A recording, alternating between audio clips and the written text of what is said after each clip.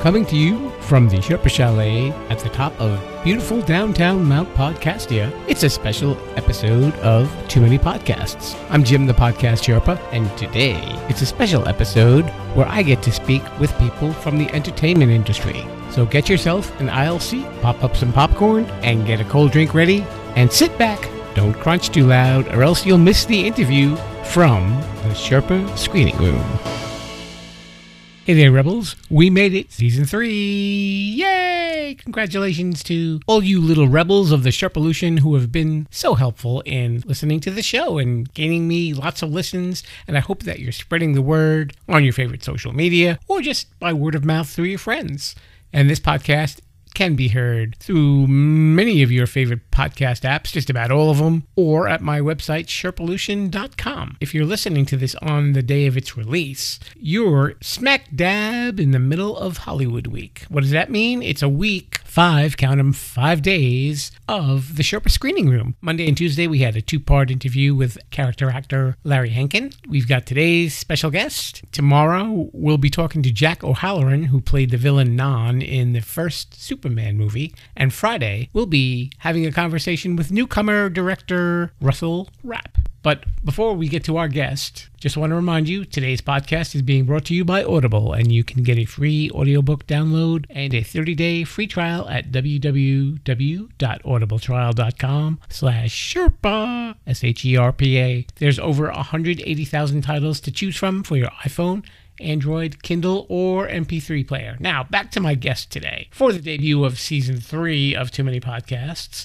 her name is Lana Reed. You may not know her, but she's been an actress, a writer, and a director. She's also the host of a really great podcast called Beyond Garnet. Really like this lady, and you can tell we had a lot of fun doing the interview. We were making each other laugh a lot. I think I edited out a lot of laughter out of this interview, but it's definitely an interesting one. So I appreciated her coming down, and I hope that you'll be checking out her podcast too. Let's take a listen to our talk. Hello, Rebels. We are continuing with Hollywood Week, and boy, do I have a guest for you tonight. She is an actress, a writer, a director, and also the host of a podcast called Beyond Garnet.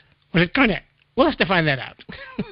I never can get that pronunciation right. Say hello to Miss Lana Reed. Hello there. Thank you for having me on. Okay, is it Garnet or Garnet? I think it depends on what your accent is like. I say Garnet. Garnet. There we go. I'm sticking with that then. I have a Midwestern twang, so. You're the first female director that I've spoken to. Now, I'm sure there was kind of a build-up before you started doing directing of movies. Were you an actress first or a writer first? It was kind of a combination of both all at one time. I signed with a talent agency back in 92, I believe it was, and I was doing a lot of work as an extra. My first big gig, I was a dead body laying in the middle of a field in a black sweatsuit in the middle of July in Ohio. So it was a hot gig, that one was. But I started writing my own shorts at the same time because people were trying to create their own opportunities because there wasn't a lot of film opportunity in Cincinnati at that time. So I started writing my own shorts, and then after I started writing, I started realizing that I didn't want to act in them anymore. I wanted to direct them. You've been directing for a little while, though, right? I have. I started, it's been probably, what is this? This is 2020. It's been over 15 years since I've been directing. So I started doing shorts. I did take a hiatus when I had my son. I stopped, all film stuff for, about 4 years. That was hard. That was rough. But, it was the decision I made. But I felt like it sort of renewed my passion for writing and directing because all I had done were shorts up until that point. So when I came back, I did a few more shorts, and then some people wanted me to direct some projects for them, so I did. And then I started really getting into writing, I would say, more serious than what I ever was. And then a friend of mine came to me with a Western short story that he had written, and someone else was going to produce the film, a short film. I guess they were going to take it to festivals or a competition. And I was like, oh, I love Westerns. I used to watch them with my dad all the time. Could I read it? And he said, yeah, I'll send it to you. So he emailed it to me. I read it, and I absolutely loved it. And I said, wow, this is going to be great. I can't wait to see it when you guys get it done. So about a month later, he came back and said, hey, you want to go grab lunch? And we did. And he said, oh, you remember that short Western? And I said, yeah. Well, they decided they couldn't do it. They could not find a place to shoot it because it was mostly set inside of like an 1880s jail, like the sheriff's or the marshal's office or the sheriff's office with like a cell, with like an old-time 1880s cell, and they couldn't find a place. And I said, really? I said, there has to be, some place that you could shoot this. And I was like, well, why don't you give me a shot at it? Let me see if I can find a place, and we'll do this. So we ended up doing this big search, and we found this authentic Old West town called Dogwood Pass that is here. It's about an hour and a half east of Cincinnati. And it is a 1880s replica town, full replica town. It has the church, it has the bunkhouse, it has the saloon, it has the brothel, it has the mercantile, it has all of that stuff that an Old West boom town would have. And its interiors and exteriors are all like period accurate. And we walked into this town, we contacted them, we walked into this town, and I looked at him, and the first thing I said was, you have to turn that short into a feature, because there's no way I'm only going to use this location for a short film. So it went straight from shorts to a feature Western. So are you partial to Westerns and dramas? I am. I love Westerns. Mostly because I used to watch them with my dad. I mean, that's probably a common story from people that, from their childhood. But I do. I love drama and I love conflict because in my real life I avoid that as much as I possibly can. So I love to watch it on the screen where it's safe to watch it. It's not actually in my life. Yeah. But most of my writing is very dramatic as well. Did you and your dad have a favorite Western? He probably has a different one than what I do, but there's a Western called The Man from Snowy River, Kirk Douglas. Ah, okay. He played two roles in it. I think it's an Australian Western. It's got this really great scene where this character, Jim, they're trying to round up this, they call him the mob, this mob of wild horses. And there's this really, you have to see it. There's this one really great scene where this one character that, I don't want to give too much of it away, he does this really steep downhill ride in slow motion. And it's the way it's shot, it's just beautiful. That always sticks in my head. I watched that with my dad when I was I think it was pretty young. So, yeah, we watched a lot of Clint Eastwood and, all that stuff. But that's the one that sticks in my head, The Man from Snowy River. Was that the movie that maybe when you saw it, it kind of, the idea got in your head saying, well, I'd like to do something like this with my life? It may have, but I think there are so many movies that have influenced me to want to direct. And maybe I didn't put it together at the time, but I remember even at a younger age watching a movie and dissecting it. Because now as a director, I have so much trouble watching a film because I'm like, oh, why'd they shoot it like that? I would have done this, or I didn't like the way they did that, or you know what I mean? It's hard for me to watch a film, and I think I did that when I was younger, but maybe just didn't connect the dots until I was older. What did you feel like your first day on the set as a director? I was terrified. I was terrified. The shorts, they were fine because they were. We were shooting it over a weekend. There were only a few people there. We didn't have a huge crew. It's very low budget, low budget indie short. But when we got on the set for the Western, and all of these people are in wardrobe, and all of these people are standing in this saloon, and we're getting ready to start. And I'm looking around, and I was terrified. I was like, what if I can't do this? What if I've gotten myself in over my head? These people are going to hate me. But we got started and we got through it, and I'm not happy with the film, but a lot of people like it. So, but I was terrified, but I got over it really quickly because I really dove into it and just absolutely loved the experience. Sure, and yeah, you have like 18 directing credits, so I guess it's sticking, right? Yeah, it's stuck. Are there any special actors that you would like to work with that you haven't worked with yet? Well, the one that I really, really, really wanted to work with is retired, and it's broken my heart, is Daniel Day-Lewis. I loved him. He's phenomenal. Yeah. I wanted to work with Gene Hackman, but that's probably, I don't know if he's still acting or not. That would probably be a long shot. And I did work with Michael Pare, so I really loved that. I love working with the older actors. I want to see some of these older actors start making a comeback. Jessica Lange, I love her. Love her. She is phenomenal. Meryl Streep. There's a huge list. I guess all these movies that you do, it gives you such a different perspective as a director because you're wondering about the whole logistics about everything instead of sometimes the movie itself, right? Yeah.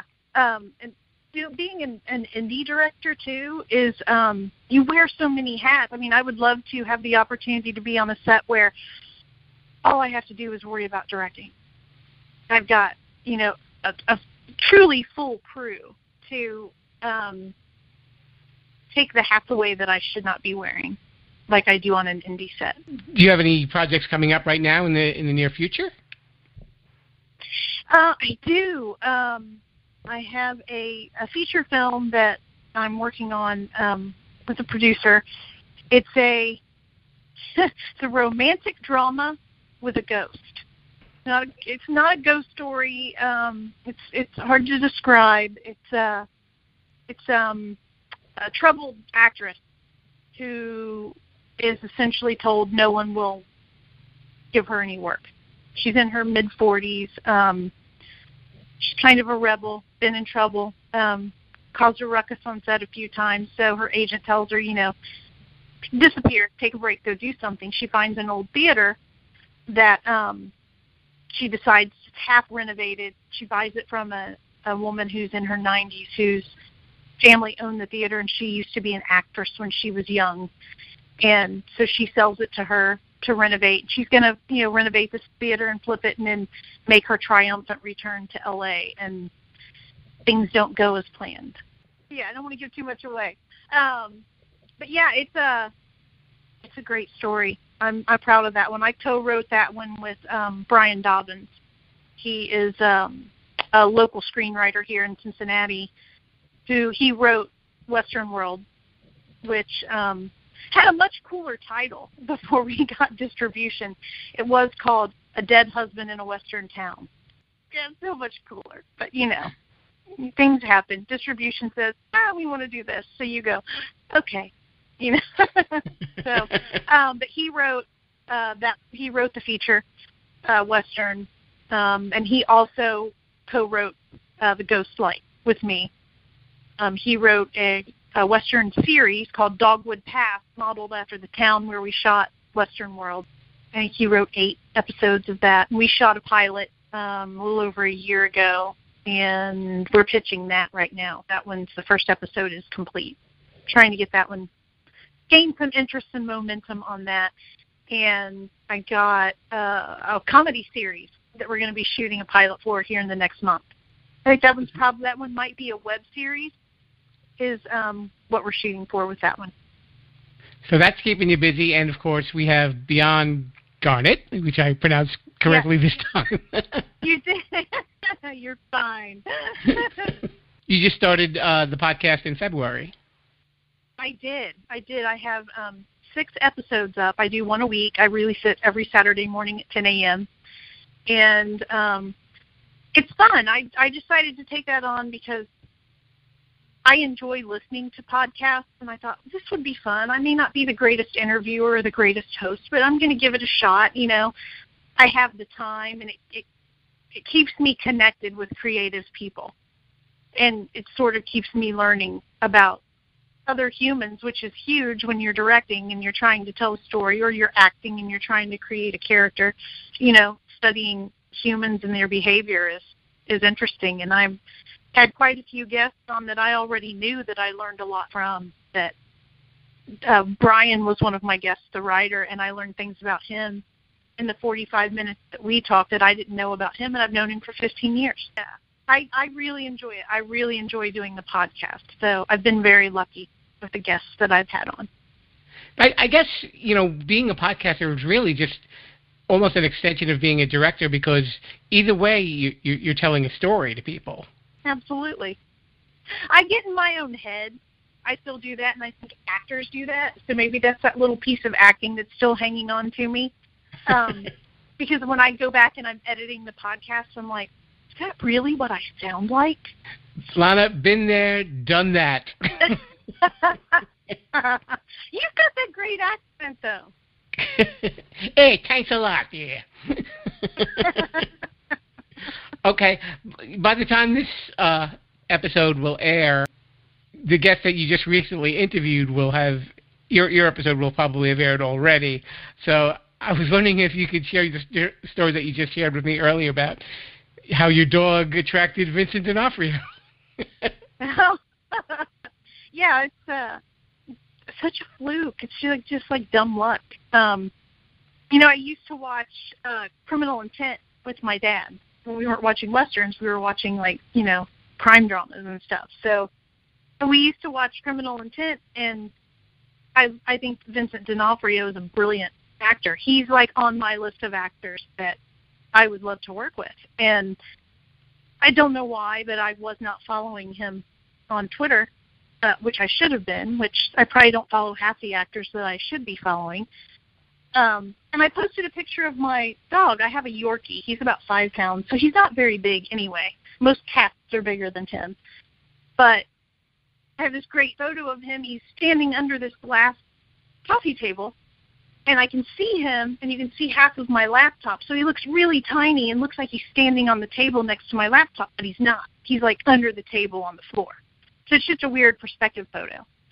So I shared this on Twitter, and I don't know, a few days later or a week later or so, I see that someone comments on it, love this photo. And I'm like, does that say Vincent D'Onofrio? It does. Hey, it's got a blue check mark. That's bizarre. How would he see that? I wasn't following him. He doesn't follow me. So immediately I was just like, hey, come on my podcast. And he was gracious enough to accept. And his episode actually airs on this coming Saturday, which is the 14th, I believe. Yeah. 14th of March, right. Super, super cool guy. Gave a lot of amazing information for actors. So I've encouraged all the actors here in the Cincinnati area to listen to the podcast, and I'm like, I'm not just doing it for plays. This is stuff that you guys need to learn, trust me. So, yeah, it was a great conversation. He was very kind and generous to take his time to come onto my podcast. Blind luck. I don't know how it happened, but I'm very grateful that it did. Yeah, I've noticed, I've spoken to a couple of actors or people who've got into the acting field, and I think once they're on a podcast, they're not afraid to offer that advice, to kind of almost be a little like a podcast mentor. Yeah, I told him that when we were on there, I think one of the last things I said to him was, this is like an audio class for actors. The podcast is like an audio class for actors. So, yeah. I like that. That's well put. So, you know what I'm thinking? Yeah. Maybe we should do some research and we'll find out if Jessica Lange or Meryl Streep like Yorkies. That's a fantastic idea. And this is something else that I've learned. I had, and I don't know if it's just here in the Midwest or what, but Michael Pare is in our series Dogwood Pass. You know who Michael Pare is, right? Wasn't he Eddie and the Cruisers? Yes, he was Eddie in Eddie and the Cruisers. Yeah, I love that movie. I always thought he was fantastic. And I don't know how it came about, but we were talking about actors that would be great for the series. And he came up for this certain character, and I was like, oh, he would be fantastic. He would be phenomenal. And I just went, I'm going to message his manager. And everybody looked at me like, are you nuts? And I did. And he responded. So we went back and forth, and we came to an agreement, and Michael is in the pilot for the series. I think people around here or anywhere just need to ask. I think people are so afraid that because someone's in a movie or they're popular or they're a celebrity or they're famous or whatever, that they won't do their interview or they won't be on their show. You just have to ask. If you don't, it's a no anyway. Even if they say no, it was a no if you didn't ask. So you have to be bold and you have to ask. That's definitely good advice. And I was wondering, what advice would you offer for people who want to get into maybe directing? You can never stop learning enough about people, about directing. I studied with Silvana Gallardo. She was an LA actress for years. She was from New York. She moved to LA, I think, when she was 18 or 19. You look her up on IMDb, and she's been on every show you can think of from like the 80s and the 90s. She was fantastic. Brilliant coach. I studied with her for about 5 years as an actor, but I wasn't studying with her to be an actor. I was studying acting with her so I could be a better director. And it helped me tremendously in lots of ways. Actors are some of the most, I think, insecure people. And this business is really tough. You hear no 90% of the time, if not more than that.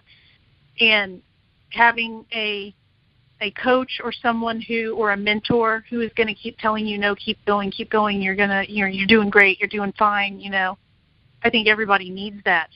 So I would suggest anyone who wants to be a director, I think studying acting is a huge help. It's a huge asset. And there's a master class, I think it's masterclass.com, where you can study from all these directors, online. Mm-hmm. I think that's smart to do. You could read books, read Directing for Dummies. You'll learn something from it. I think you have to keep reading books. You have to keep taking classes. You have to keep studying the human condition. And I think that it's a never-ending process. I want to keep learning about directing until I'm no longer here, so I can be better each project that I direct. And I imagine a lot of it has to do with perspective, too. I mean, as a director, you're thinking in terms of the entire cast of the production, like where are they supposed to do, what are they doing, but then you have to also understand each individual actor, like what is my motivation here in this scene. Yeah. When we did the series, when we shot the pilot for the series, I had a phone conversation to begin with every actor on the series to talk about their character. Some of them at longer lengths than others because their characters were more prominent. I think that's important as a director to have one-on-one time with your actors for any questions that they have about their character that they want to get your perspective on. I like to give my actors freedom to develop the character the way they see it and then have a conversation with them, and I want to get their input on it. Just because I'm directing doesn't mean that I'm going to understand that character more than them, but I want to understand it from the way they see it as well. Absolutely, and you have to make everything gel, too. Yes.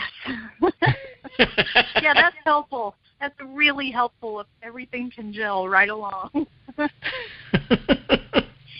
all these projects, something's going to go wrong. So you also have to be that person that is not going to freak out. You're not going to get emotional. You're not going to lose your mind, if you have to alter something, because a lot of these people they're looking to you when something happens, so you have to be prepared to handle a crisis at any time on a set. Yeah, I guess because you're kind of the one carrying the torch, right? Because it'll say directed by Lana Reed. Yeah, I think that's also why that stigma still hangs there. Although I don't feel that I've experienced it. Only one time that I experienced this, but I think that's why women aren't being given more opportunities to direct bigger films and action films and things like that, because I think people still think that women operate from a place of emotion all the time, and we don't. I would like to see more women get opportunities for the bigger films. I would love to direct like a war film or military type film. I would love to do that.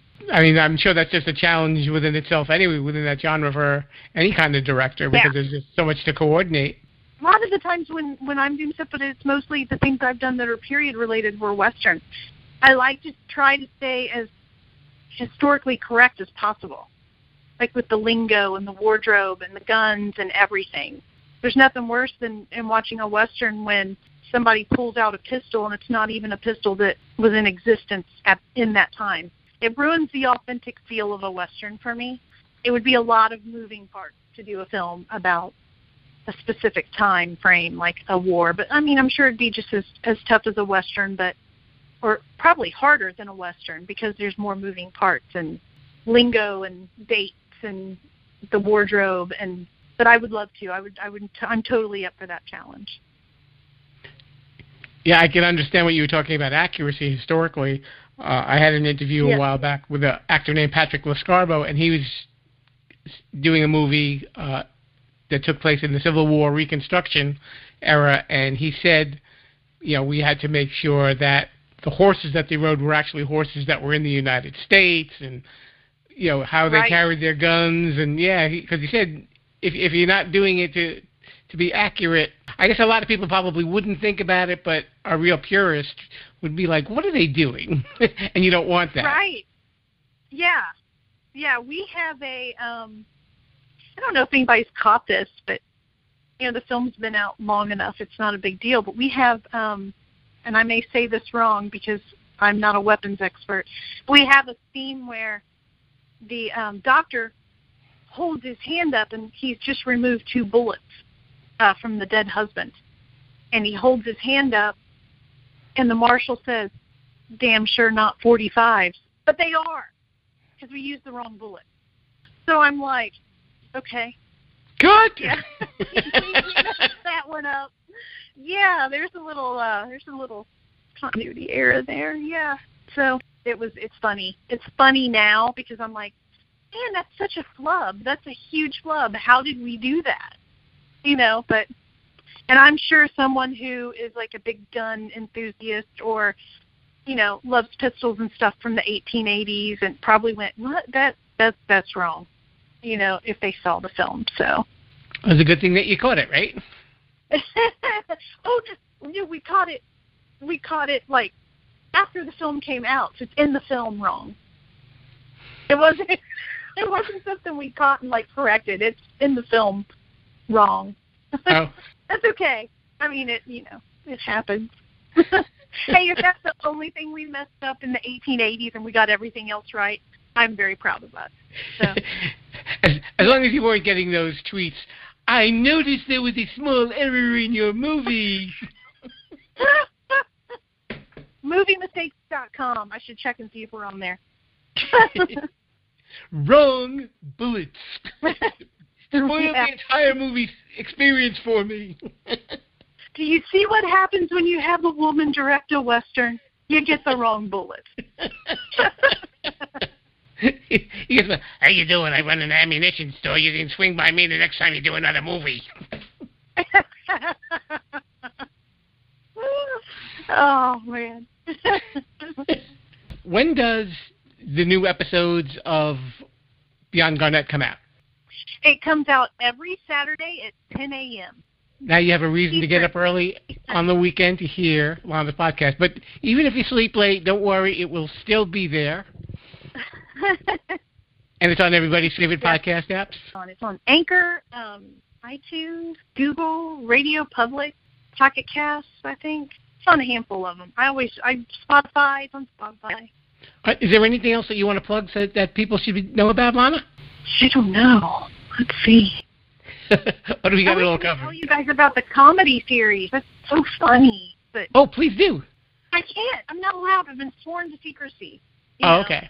It's I can tell you what it's called. It's called The Agency, and I can tell you this little smidge piece. I'm allowed to say this. It's called The Agency, and it's about a gentleman who owns an insurance agency, and about his family and his group of friends outside of the agency, but all the crazy claims that people try to make. I don't know if it's actually if people are going to call it politically correct, but it's funny. No one's safe in this series. I think as long as it's funny, then that's all that you need, right? Yeah. Okay. Her name, Lana Reed. She's been an actress, a writer, and more importantly, a director and the host of the podcast Beyond Garnet. Lana, thank you so much for coming down to the screening room at the Sherpa Chalet. Oh, thank you so much. I appreciate you inviting me. It was fun. Lots of thanks to Lana Reed for coming down to the screening room at the Sherpa Chalet. This has been Jim the Podcast Sherpa, asking you for a little favor. Listen to this podcast, subscribe, and rate and review on your apps where you can leave a review like Apple Podcasts or Stitcher or iHeartRadio. And if you can, pick an episode or two and share it on your social media pages so people are aware of the podcast that might not be aware of it already. You can follow me at Sherpolution on Facebook, Twitter, or Instagram. Next week, we will be back with an episode of Too Many Podcasts, of course. Thanks again for swinging by. Mr. Bruce, if you can please show everyone the door. Ladies first, of course. Thank you, sir. See you next time. Viva la Sherpolution! Thanks for listening to Too Many Podcasts. Please disperse. You can go home now. I said you can go home now. Viva la Sherpolution. Viva la Sherpolution. Yeah, I'll come back now, you hear?